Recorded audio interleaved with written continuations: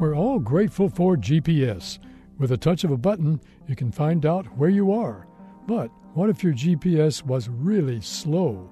Every time you wanted to know your location, you'd have to stand still and wait. That's how spaceships work. In your car, your GPS listens for information from several global positioning satellites at once. These satellites are constantly sending out signals, where they are and what time it is. Based on that info, your receiver can quickly pinpoint where you're standing. Spacecraft, though, have to rely on round-trip information. Stations on Earth send up a signal. The waiting spaceship hears that signal and then shoots off a reply.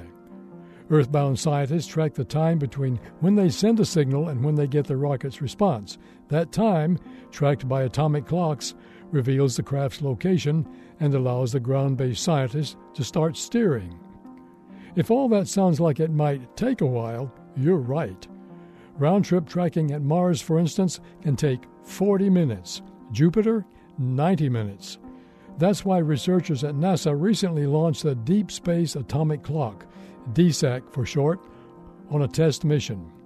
A compact 35 pounds, about the size of a small microwave, DSAC should work like our usual GPS. It should listen for the Earth signals without needing to send a response.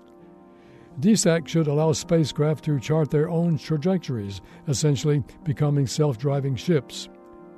It could even allow for GPS on other worlds. Satellites with DSAC orbiting Mars would let astronauts track their locations as they wander the red planet. This moment of science comes from Indiana University. I'm Don Glass.